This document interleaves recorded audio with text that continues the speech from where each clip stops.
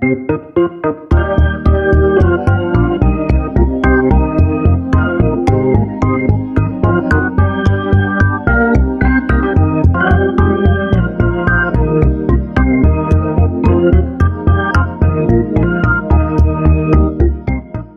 to Swift Unwrapped. Before we get started today, we have a sponsor, AWS Amplify. AWS Amplify is a suite of tools and services that enables you to build full-stack, serverless, and cloud-based mobile apps. Amplify gives iOS developers tools to build real-world, full-stack apps using their existing skill set. There's no need to have deep knowledge around backend, DevOps, and scalable infrastructure. Amplify handles that for you.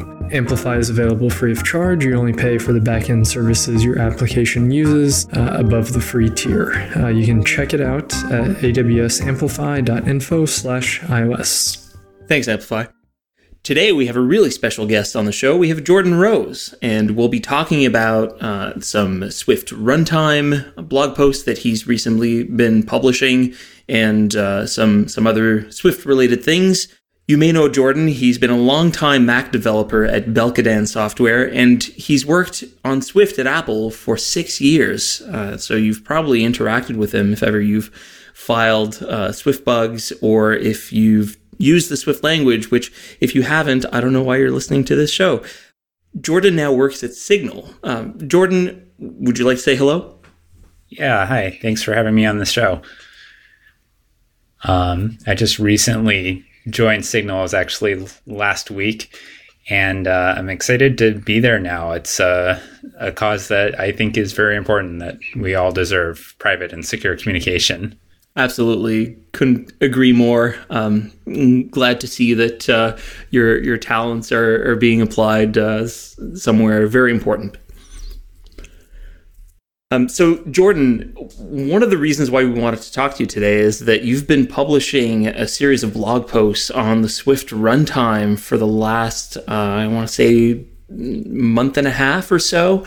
And it's been really interesting seeing this sort of re-implementation of the Swift runtime in Swift itself, and the way that you've been walking through the various building blocks of what makes a Swift runtime. What led you to want to write about this? There's actually a series of events that led to this. So one thing that the start of this whole project is something I've wanted to do for a while, and that I sort of joked about when I was still at Apple with some of the other people there. And that was to get Swift running on the environment where I learned to program, which is classic Mac OS, like, the one from the 90s, basically. And that sounds like a ridiculous task to get modern stuff running on an old computer. There's a lot of people who do retro computing, and they get old programs to work again on new computers, or they get an old computer up and running and hooked up to the internet or whatever. But it turns out that I'm not even the first to do this sort of reverse thing of take a new program and get it running on an old computer. There's a really cool example of somebody getting a C# program that will run on, I think, Windows 95 using a fairly modern version of .NET, but stripped down to its basics. There's a Rust program also for Windows 95 out there somewhere.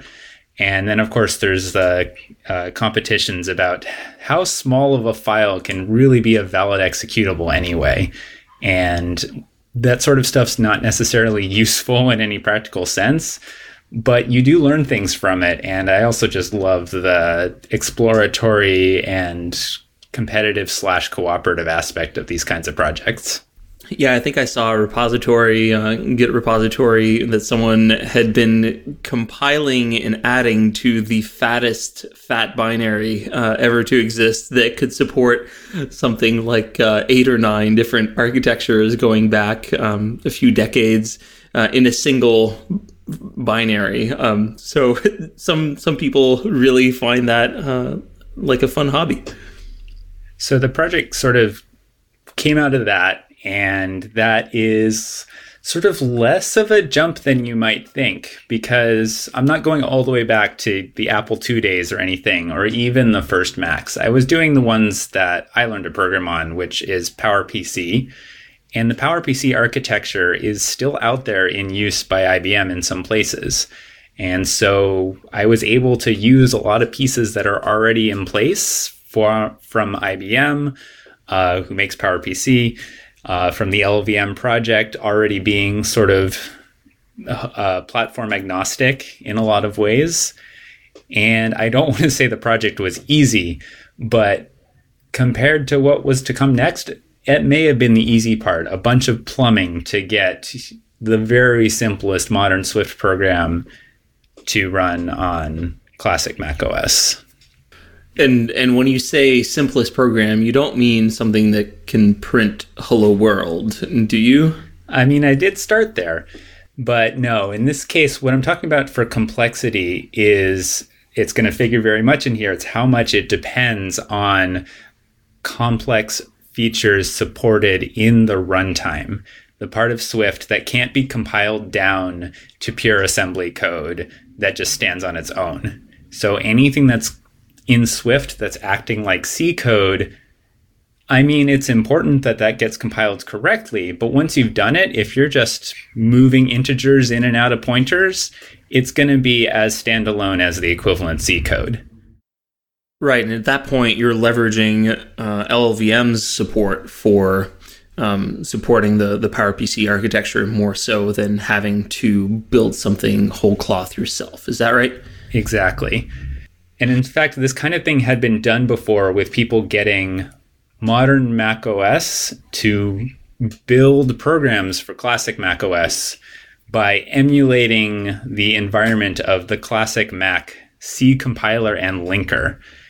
And so the tools that somebody used for this emulation, there's a developer named Kay Sherlock that has an MPW tool, which is this emulator for the classic Macintosh Programmers Workshop environment, hence the name. And another name that probably a lot of Apple developers will recognize, Steve Troughton-Smith, he was using this tool to compile one of his own apps from the oldest Macs that were still supported all the way up to modern Macs. And he had a little example project as well. And that example project is what became my proof of concept for the first Swift app on Mac OS. All right, and what app was that? Yeah. And that app was BitPaint, which is a very simple black and white image editor. Basically, you click and it toggles from white to black or black to white. It doesn't export, doesn't do anything but show, but it means you've got that GUI interaction code there, and it's from that you move out to any other app. I see. So you're interacting with the platform APIs in order to integrate with the GUI framework from MPW. You're also writing Swift code that has to interface with those APIs. What else is this exercising? That is most of it. The Swift compiler has to be able to read in the C APIs defined in MPW, but Swift already knows how to read in C APIs. The compiler has to emit code that will correctly call those C APIs, but LLVM already knows how to talk to PowerPC code. And the last piece here is that it has to do so with the correct calling convention, the way that the parameters and return value get passed on the stack or in registers or whatever. And there I got lucky again, because the classic Mac OS calling convention is very close to the calling convention used by IBM's AIX operating system. And that is also something that's still supported, although the support in LLVM for that is very new. So basically, I had a bunch of lucky breaks in the initial part of this project, this proof of concept of calling the C APIs necessary to make they call it a Toolbox app, Toolbox being the framework that predated Cocoa. Yeah, you still see some remnants of that, I think, even with modern APIs where you have Audio Toolbox. That's still very much a module that people use on Apple platforms even today. I don't know if the name bears any relationship to this initial MPW toolbox. Yeah, I don't know for sure in that case. I'm sure that the name was inspired, but whether the APIs have a direct lineage, I'm not sure. Right. And at this point, you still don't have a runtime, correct? Exactly. So I'd done all this work, but doing all this work to write a C app in Swift was good, was really cool, but didn't feel like I was making use of any of the things I loved about Swift. I mean, Swift has great Objective-C interop, but when you're dealing with C and everything, you still know that you're in a language that's limited to some basic data types and some pointers that you're shoving things through. And I thought, well, if I really want to have a Swift on Classic Mac experience, then that means I should be able to take something that really is just Swift code written to be Swift code and not to, conform to what the C code would have looked like and get that to work. And for that, if I was going to use real Swift code with real Swift features in it, I was going to need a runtime. Yeah, right. So up until this point, essentially, is what you're working with similar to how Swift interoperates currently with, say, C and Objective-C? Like, you're just sort of calling into these existing APIs through some really kind of ugly Swift code to call C, and that's pretty much it. Yeah, pretty much. You need the standard library to be around, or at least a cut down form of the standard library, so that you can talk about basic types like int, unsafe pointer, things like that. But anything that required memory allocation, which is everything like class construction, or anything that used protocols or generics, that was just off the table. Can't even write helpers. The only ones that I could rely on were the ones where when you compile it with optimizations on, all of that got lowered away. And that's a restriction. So you can use structs, you can use tuples, you can use pointers and pointer manipulation, but things like dictionaries and arrays and classes are off the table. Yep. Okay. What does that code end up looking like? How much code are we talking about that's full of these unsafe pointer manipulations? Are we talking about thousands of lines of code to go and build this BitPainter app, or what's it look like? No, it's still fairly minimal. I think of it as when you translate Objective-C code to Swift code, when you do it a sort of line-for-line translation, you can do that. You can come up with Swift code that exactly mimics what you would do in Objective-C. Mm-hmm. And so in this case, what I was doing is doing a line-for-line translation of C code, which is something you would not do as often in Swift because it doesn't exactly get better unless you add more abstractions than that. But you can do it if you want to. So this original thing is a 100, 200 line C app that's relying on the Toolbox APIs to do a lot of the heavy lifting. And it became 100, 200 line Swift app that defined, I think, like one helper enum type and used unsafe buffer pointer to wrap around a memory allocated through the C APIs. Beautiful. Right. Fun. Yeah, if you had colleagues reviewing your code here, do you think they would have landed it in the main branch? Yeah, this is not necessarily something that it's definitely it works, but would anybody say this is the maintainable way to do it, the clean way to do it, the efficient way to do it, the safe way to do it? I don't think so. And that, I think, is what brings us to the main topic, which is to get to that next level, you need a runtime. You need helpers to be able to leverage more advanced features, quote unquote, advanced features of the Swift language. So where do you start building a runtime? Yeah. So the Swift runtime is responsible for a number of different things. And fortunately, a bunch of those can be teased apart somewhat. So you can get a runtime that supports classes, but not generic classes. You can get a runtime that supports generic classes, but not generic structs. And so what it ended up being was I had a goal I set for myself, which was to get another one of my toy projects to run in the classic environment and to implement any features that I needed for that.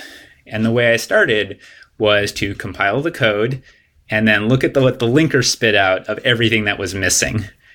Do runtimes for programming languages typically all include the same sorts of functionality? I realize it probably depends on the features of that particular language, but is there sort of a general set of all runtimes do X, Y, Z?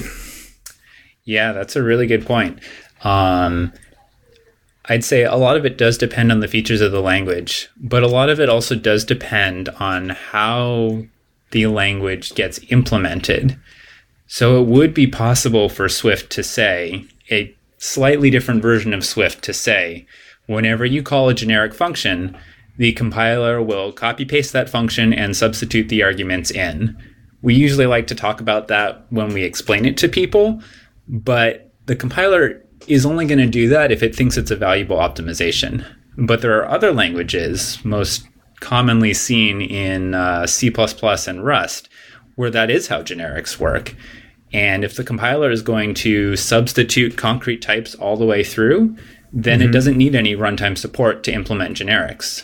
There's no extra indirection going on to make sure that this will work with future types. I see. So a lot of what the Swift runtime needs is constrained by the idea that, one, you should be able to compile a library separately from its clients without revealing all the implementation details. And two, a lot of the stuff that other languages expose as part of their semantics in Swift is just considered an optimization. So this copy pasting thing, this if you call a method on a protocol but you know what type it is, that's an optimization to call the implementation directly. If you have a class and you don't actually use it anywhere but in a function, it'll get allocated on the stack.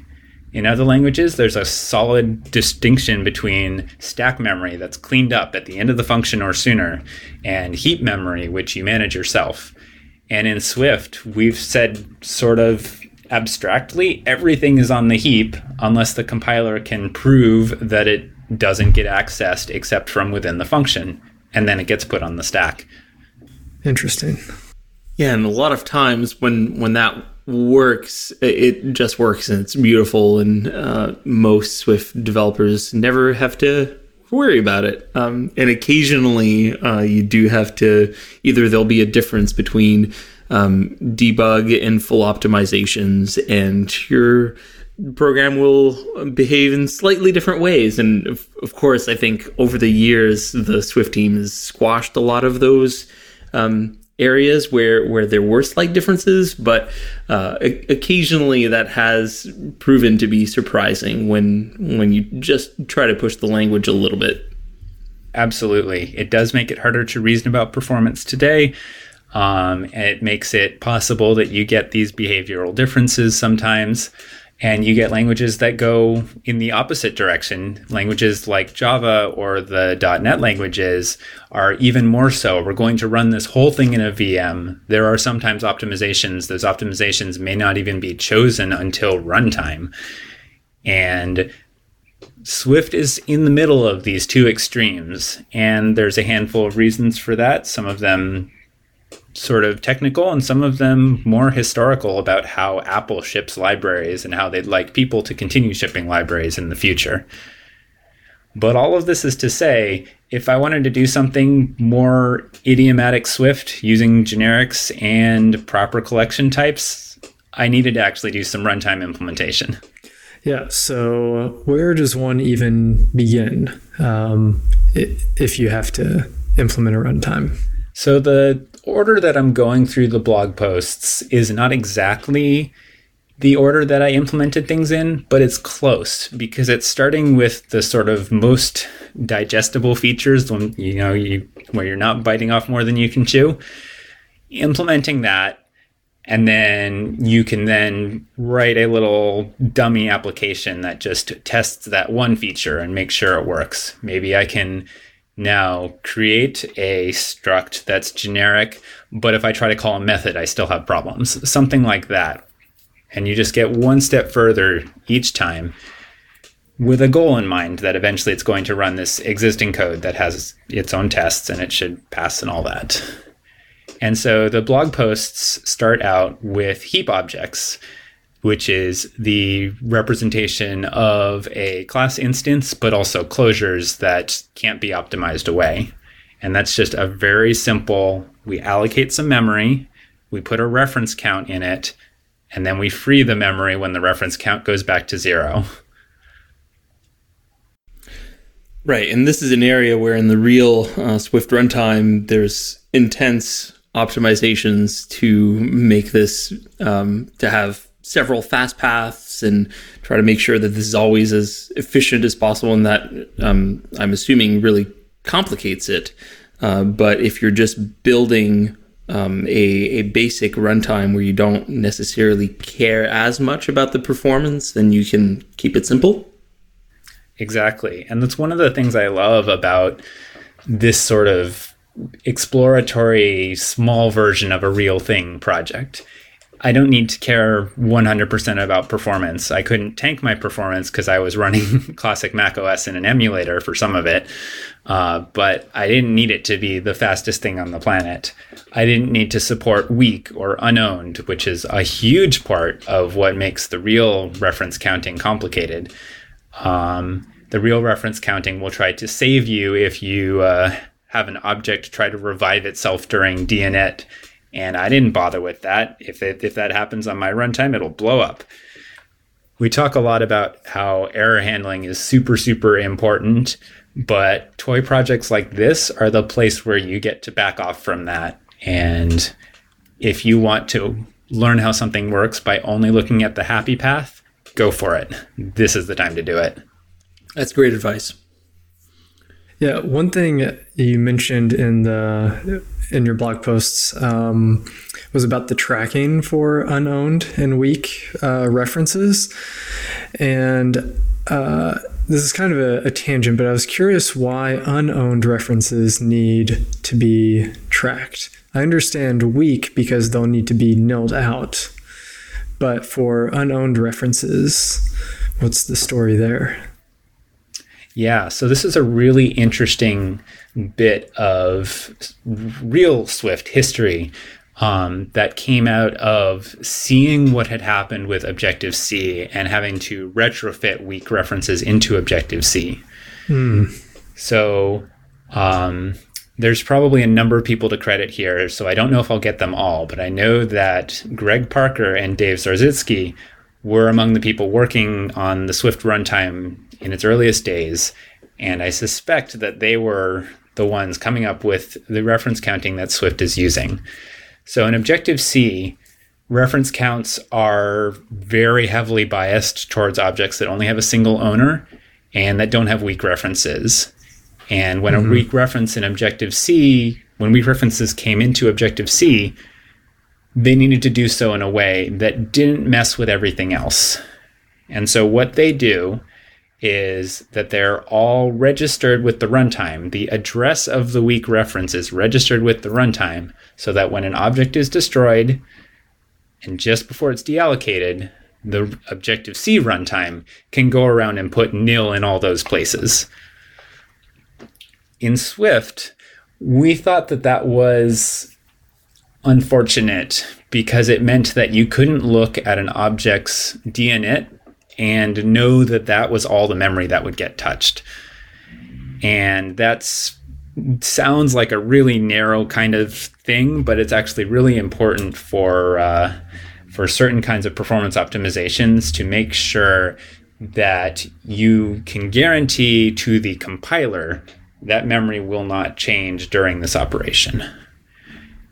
And so what they came up with for the real Swift runtime that I did not implement, but in the real Swift runtime, there's strong references that are stored within the object, and then you have an extra flag that says, I have weak references, that basically changes the whole whatever's going on here. And now what happens is that when an object is destroyed, the weak references didn't point to that object originally. They pointed to an extra little allocation. I might be getting some of the details wrong here, but the idea is correct. They point to an extra little allocation so that you can still reclaim all the memory for the object. But then when you access the weak reference, that's when it checks, is this still valid? And if so, it'll give you back the real object. And if not, that's when you get nil. So weak references in Swift are lazier and in some way, I guess not safer. It's equivalently safe, but certainly lazier and probably less overall overhead than they are in Objective-C. And now we come to the original question, which is about unowned. Weak references in Swift do have a cost. They slow down the reference counting because they're dealing with this extra thing. But a lot of times, the only reason you're using weak is to break a cycle in your object graph, especially with model objects that represent, a tree of something, and you have a parent pointer. And so for unowned, we knew that we wanted to do better than what Objective-C calls unsafe unretained, where if you get it wrong, you're just accessing wild random memory, and hopefully you have address sanitizer on to shout at you.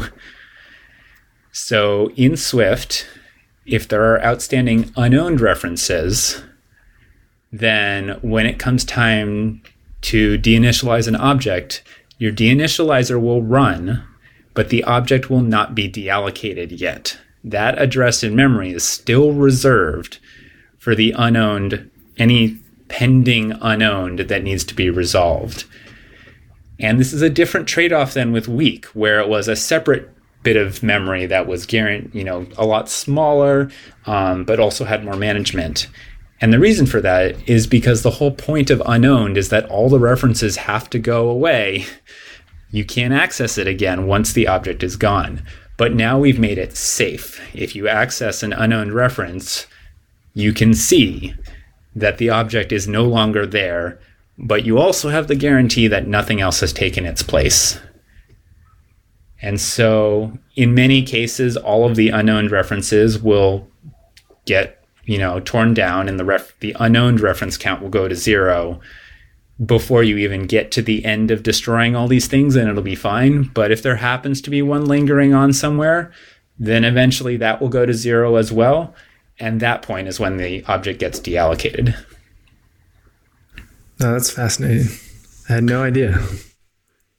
The mechanism that you describe for the weak, the weak handling in particular, really reminds me of the way that a core data fault works, where you sort of pretend that everything's fine up until the point where you go and access it, at which point you do the underlying work. Either you proxy to the existing location, or then you'll go and clean up what you had and just return nil. Yeah, that's a great analogy. So for my runtime, I didn't implement any of that. I just did the simplest possible kind of inline reference count, which is literally a number that is the number of outstanding references. I lied, it's biased, so that 0 in that sort of default initial value you get of 0 from a memory allocator, that means one reference. And so it's the number of references over 1 that actually gets counted. With that, you have enough to do strong references, to pass objects around. It'll do retains, releases, and then when you get back to that 0 and then release it one more time, that's when it knows to call the destructor. And that's also something that the runtime has to take care of, it turns out, because it's not just calling your dinit, it's also going to deallocate the instance as well, in my case, unconditionally. So that's a good overview of the memory management that you need to do for retaining, releasing. But of course, there's a lot more than that goes into a runtime. You also have to understand how to access members of a type, right? And that's where type layout comes in. So you want to give us a little overview of how much the runtime is responsible for understanding the layout of a type? Absolutely. In a bunch of other languages, you wouldn't have this problem. And even in Swift, if you have a type that's completely, full of types where you can see everything at compile time, all the layout's going to be decided at compile time. But if you have generics involved and those generics get filled in at runtime with types you don't know, or if you're dealing with types that come from one of Apple's libraries that have library evolution turned on, and they might have changed size since you compiled, then the runtime has to get involved. It has to be like, okay, you've got in here these two fields, first and second, and just now you're telling me that first is actually going to be an int, and second is going to be a bool. So great, we now get the chance to go into memory and decide what order to put those in at runtime that makes the most sense. So how does that work? Right now, it's actually not very smart. What Swift is doing with type layout is it's going to go in order and put each bit of memory one after the other, with one exception. And that's this thing called alignment. If you have an int, which is going to be 8 bytes on x86 64 or ARM64, and then a bool, that's just 1 byte, because you can't store less than a byte, then you're going to have the first 8 bytes go to the int, and then the 1 byte goes to the bool. But if you switch those around, you actually have a problem, because the int has to get loaded all in one chunk, at least on certain platforms. And the way that works is by guaranteeing that the address is a multiple of the alignment. So in this case, it's the entire int, so it is an alignment of 8 bytes as well. And so if you start off with that bool as the very first thing, then you're not aligned to a multiple of 8. You're already 1 byte in. And so what the compiler and the runtime will do in that case is just insert 7 bytes of padding and stick the int after that. That's sort of unfortunate. And it's, to give a little bit of a tangent, it's something that Swift has actually always reserved the right to change. It's not guaranteeing that this is going to be the layout algorithm it's doing. It would be a lot better if it could say, oh, you're saying that the first one's a bool and the second one's an int, but I'm just going to put those in the other order, because now you're saving a lot of memory when you do that. But for now, that is what it's doing in Swift 5.3 in all cases, as far as I know.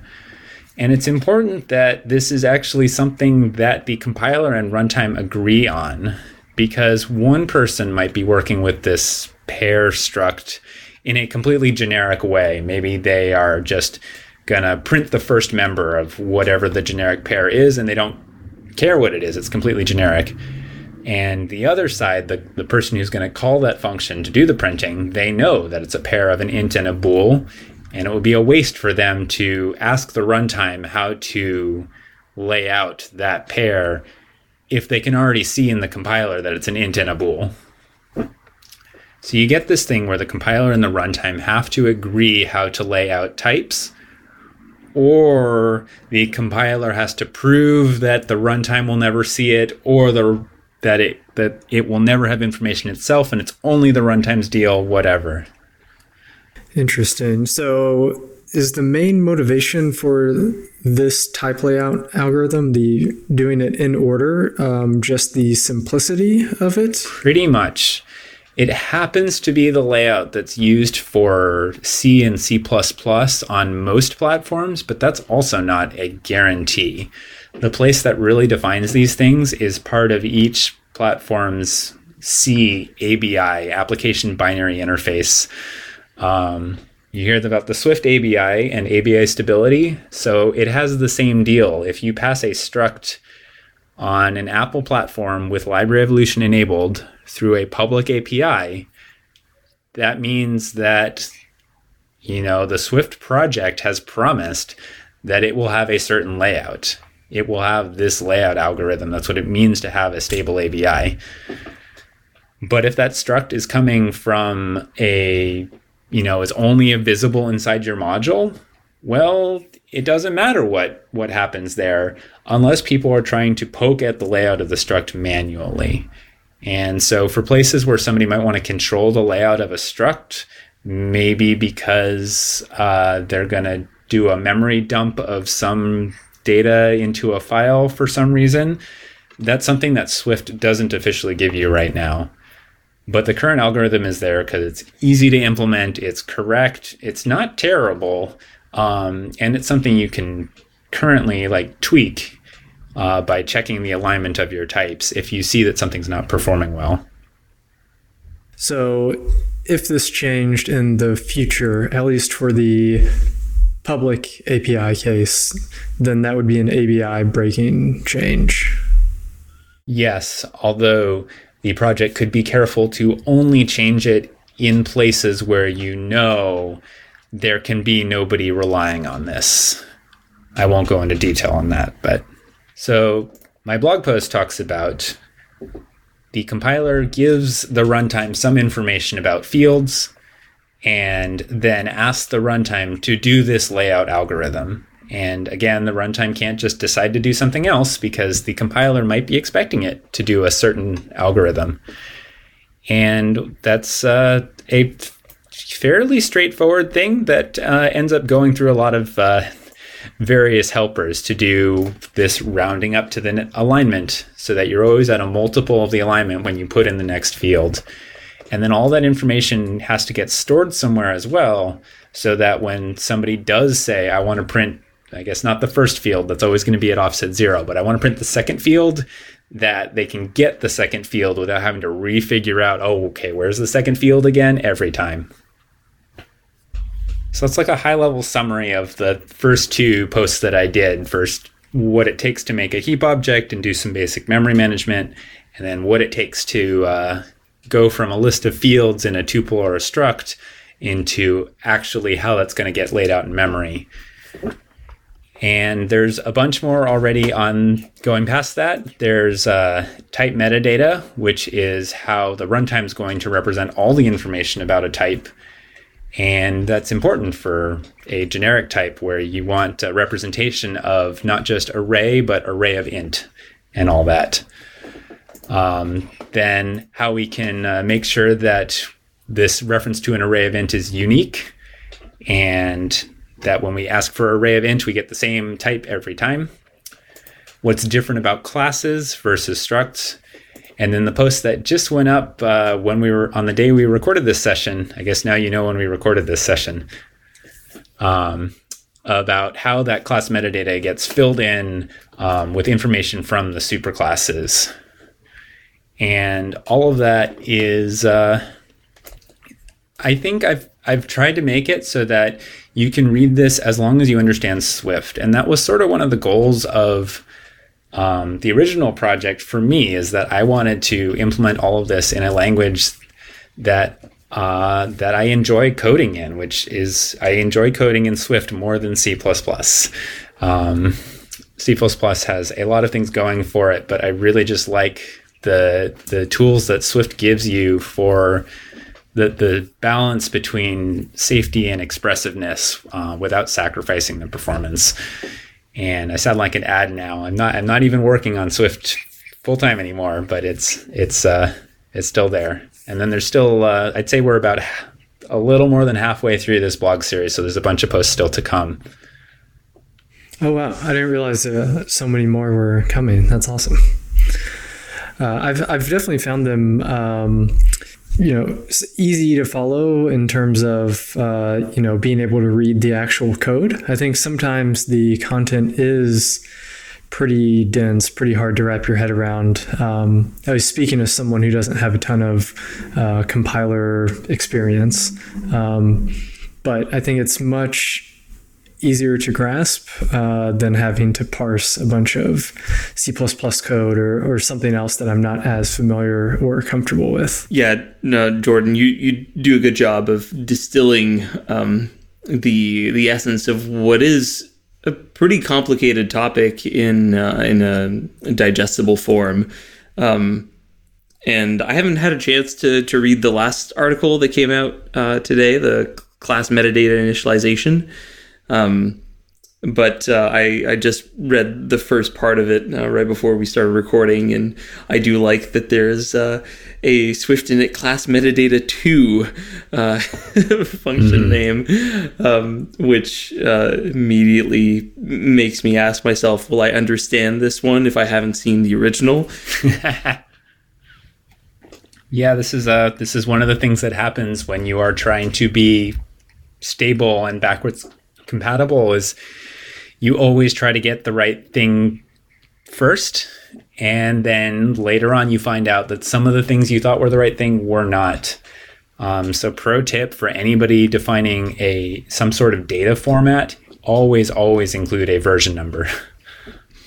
I'm looking forward to Swift init class metadata final. I'd like to take a short break and thank Instabug for sponsoring this episode. Instabug provides application performance monitoring built for mobile apps.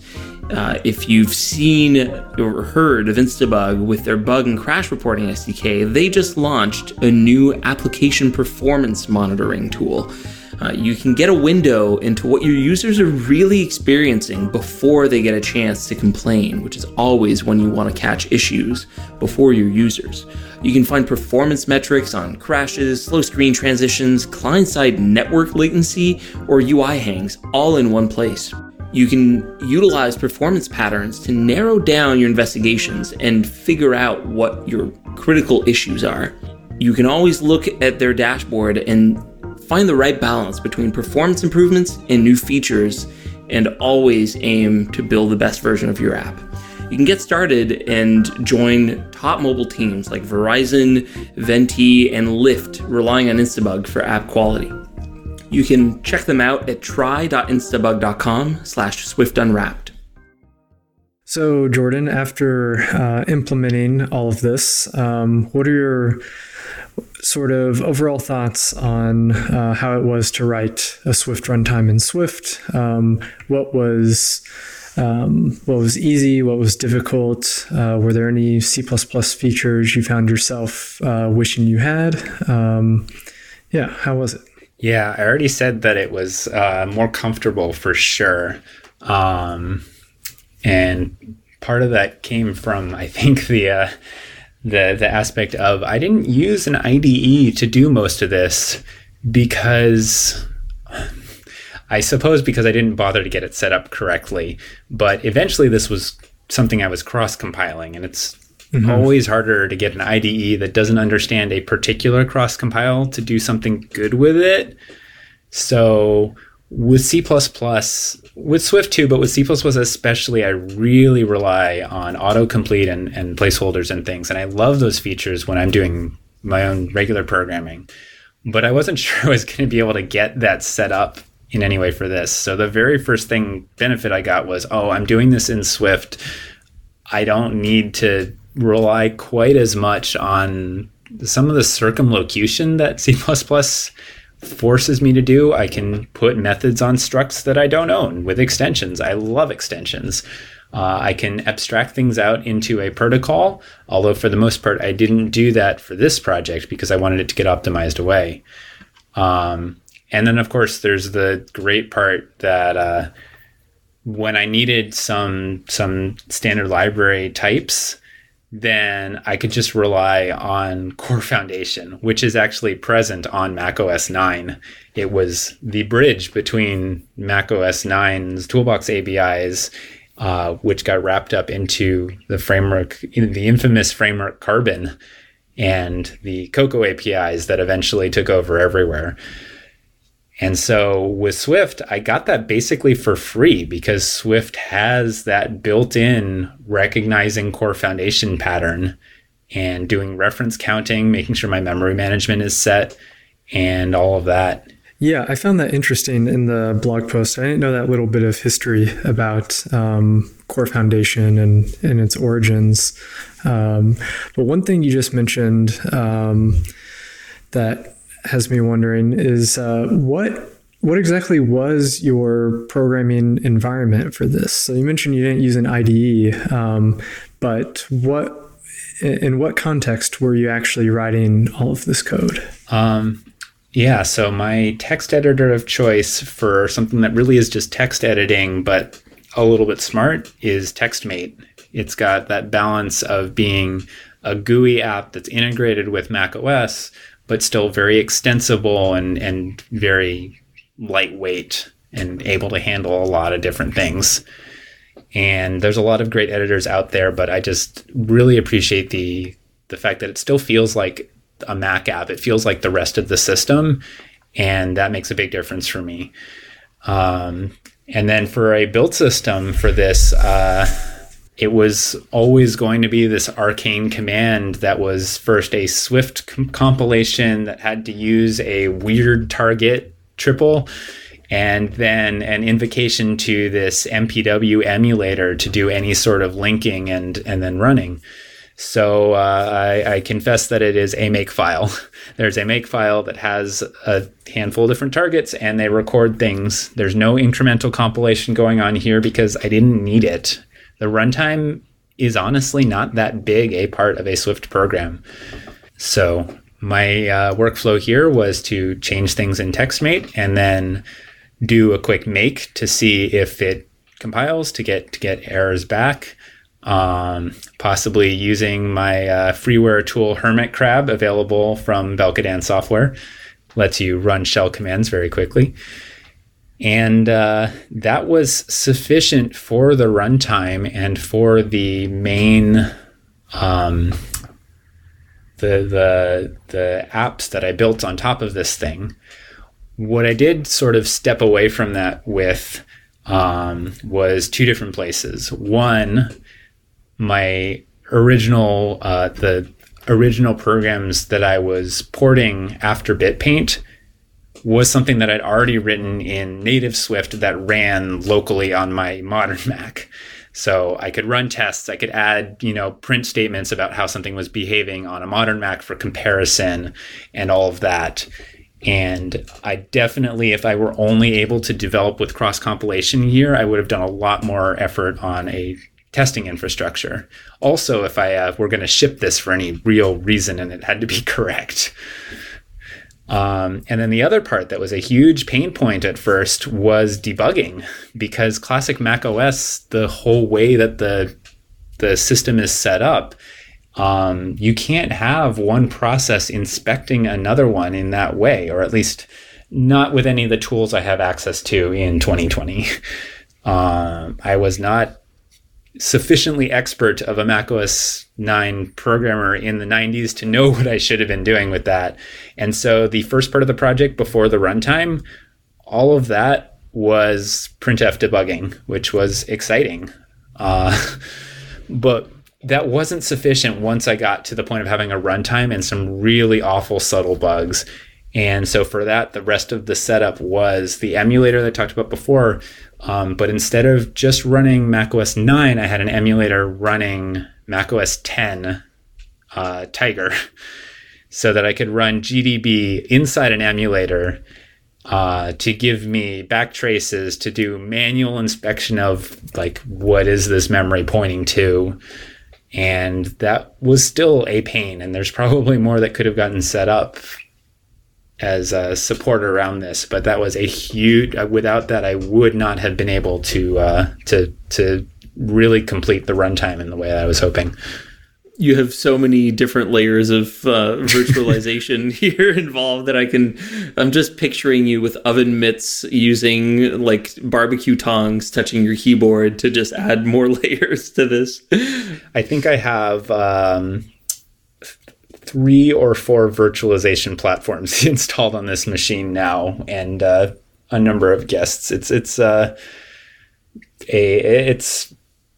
sort of what comes up when you both only have one personal machine and want to run other things, and also and want to, but at the same time want to release freeware, and then also have this interest in retro computing and such.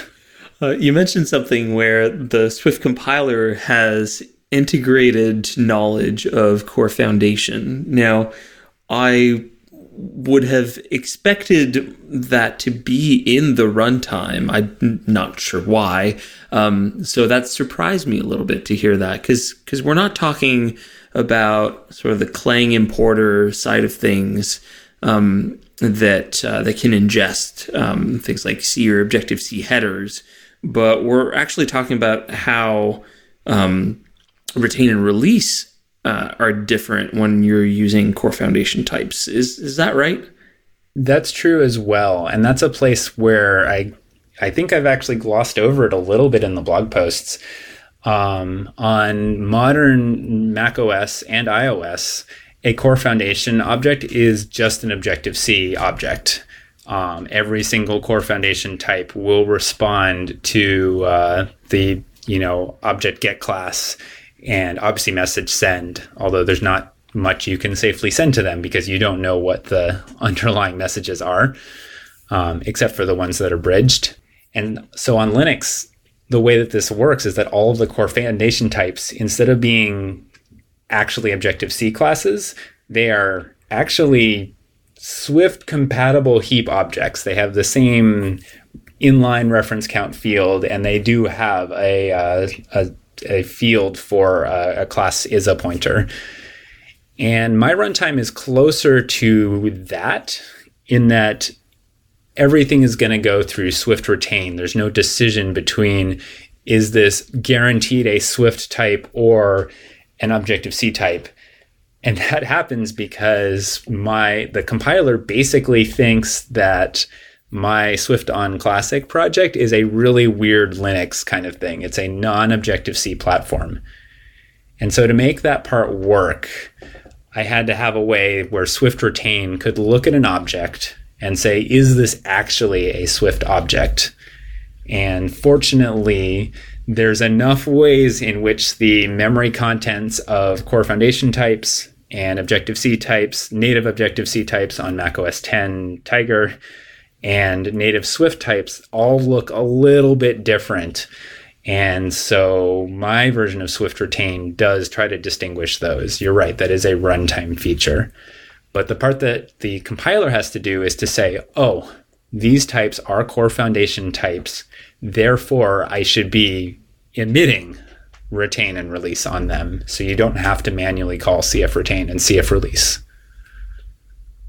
That's great. It's great that you and the team had the foresight to go and support Mac OS 9 at the compiler level when this was done. So there is one thing that that I still needed C++ for in the runtime, and I haven't gotten to it in the blog posts yet, but it's compile time constants, which I think Swift will get to the point of this compile time thing is guaranteed to be constant and not lazily initialized. But then also exposing a global that has a particular non-mangled name. There's no supported way to do that in Swift, and there's no supported way to do it with constant data. And it's ironic that you need that to be a proper Swift runtime. Yeah, and rolling your own mangler demangler sounds like the opposite of the fun that's involved in this project. Definitely.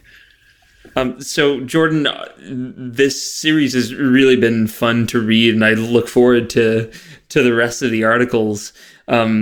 But I want to take a few minutes of the show and just talk about other things than just this project in particular. In talking before the show, you mentioned that one of your favorite things about Swift is that it borrows and steals things from a lot of other languages. So you want to touch on that?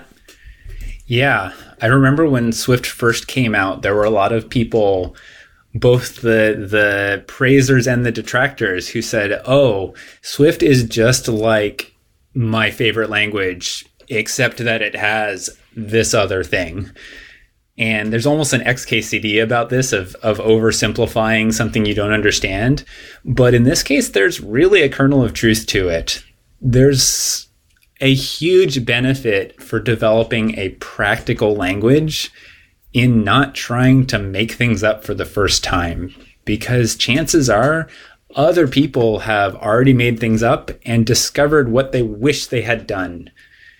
And so Swift's enums came from a variety of languages. A lot of people referenced Haskell. I think Rust had them already at that point.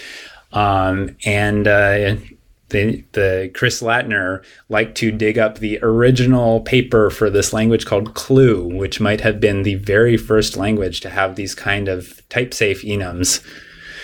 And obviously, the retain counting stuff was something that Apple had already implemented in Objective-C, and automatic reference counting systems have been around for a long time, with well-known advantages and disadvantages.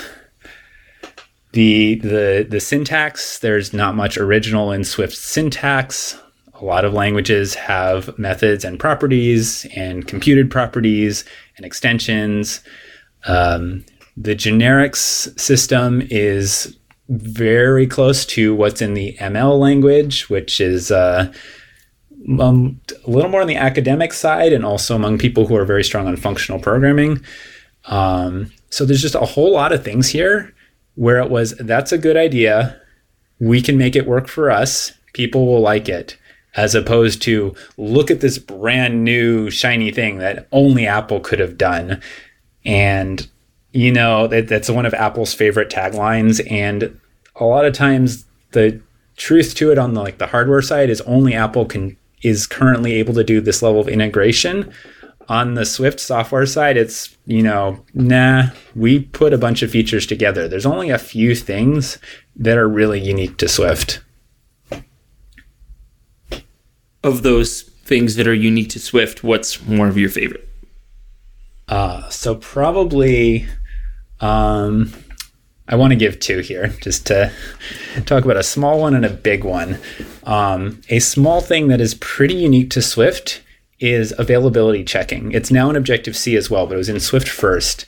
And the person who's responsible for a lot of that, I don't know if Apple wants me to say this, but I will say it, is actually one of my former managers, Devin Coughlin, who sort of had this insight that you could do availability checking in the same way that you do type checking at compile time, basically syntactically.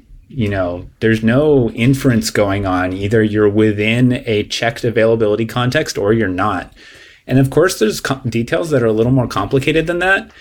But that's something I don't think I've seen anywhere else in quite the same way, where it's making a static guarantee about what's safe to call and making sure that you will never hit a null pointer from accessing something that's not available.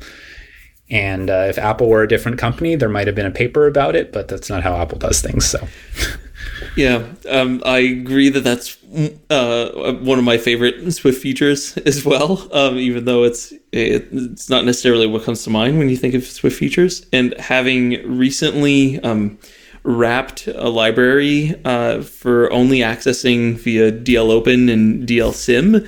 That is something that I would love to have access to, and something that I sorely miss is sort of knowing, well, is this safe to call or not?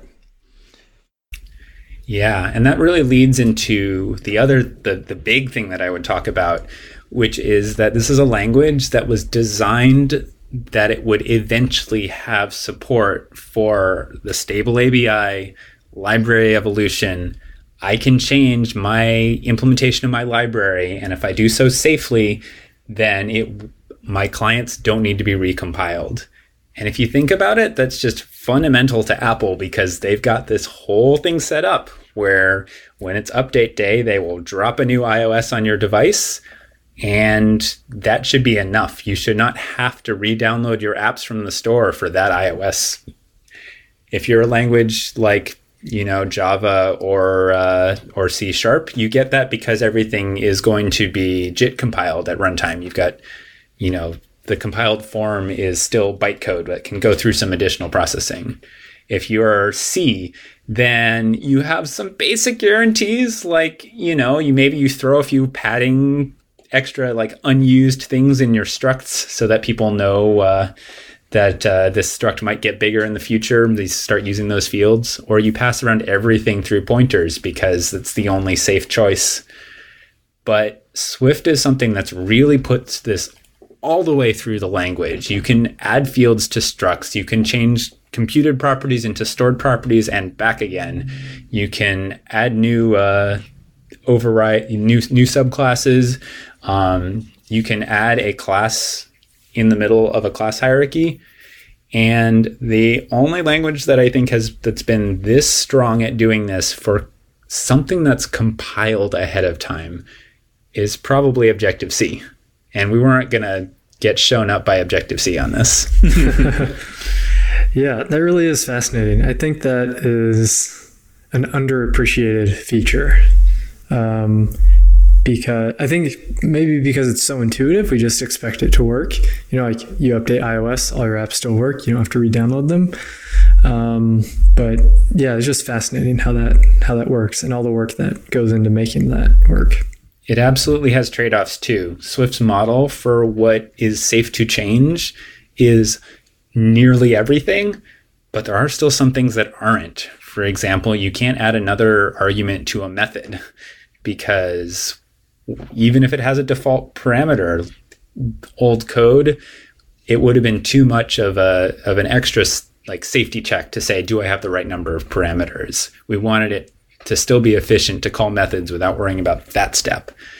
So it's a fairly complicated thing, and there's a tool in the Swift repo for checking whether a certain set of changes is going to break this binary compatibility, and it is the same tool that's used to check source compatibility.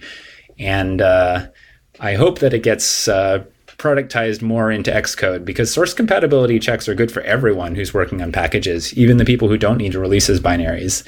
But it is, one request among many, I know. Yeah, is that the module verifier? I don't remember what the binary, the executable name is called right now. Yeah. What's always going to be hard for programmers to do is to not just think across space, but to think about space and time. And even with all of the powerful library evolution features that have been added, you really do need to almost like sit down with a pen and paper and really draw out like the ways in which you want your library to be able to evolve, accounting for future improvements or changes, and without really good tooling, it's very challenging to make sure that you're always doing the right thing and that you aren't introducing a mistake somewhere. The very similar pattern there in terms of thinking across space and time is when you're using some sort of persistence framework and you have to worry about migrations. All of the past data types and data formats that you've ever potentially stored, and now the newest version of your data model. What are all of the ways in which you can go from 0 to 10 to 1 to 10, 2 to 10, etc., is also a really hard problem. So it's great that Swift has this really strong library evolution story, and I'm hoping that just like you're saying, that a lot of the tooling and support around that can continue to grow over time as well. All right, well, I think that is all the time we have for this episode. It's been a super fascinating discussion. I've definitely learned a lot. We'd like to thank our sponsors, AWS Amplify. You can find them at awsamplify.info/iOS, and Instabug. You can find them at try.instabug.com/SwiftUnwrapped. Yeah, Jordan, where can people find you? So I'm on Twitter as uint_min. It's a C joke. And my freeware apps, as well as my personal programming blog, is belkadan.com, which I'm not going to spell for you. Just go to the Swift Unwrapped website and click on the link. And especially these days, the other place that you might find me is volunteering with various groups, and in particular I'll call out Citizens Climate Lobby, which is trying to make sure that we get a carbon tax to help fix climate change in the future and give money back to individual people. And finally, I'll give a shout out to my friend and colleague Gwyn Raskind, because if she hadn't poked me about it, there might not have been a blog series on the Swift Runtime. Well then, thank you, Gwyn, for pushing Jordan to publish this. You can find the show on Twitter at Swift_Unwrapped. And if you enjoyed this episode, let Jesse, Jordan, and I know, and please leave a review on iTunes. Thanks for listening.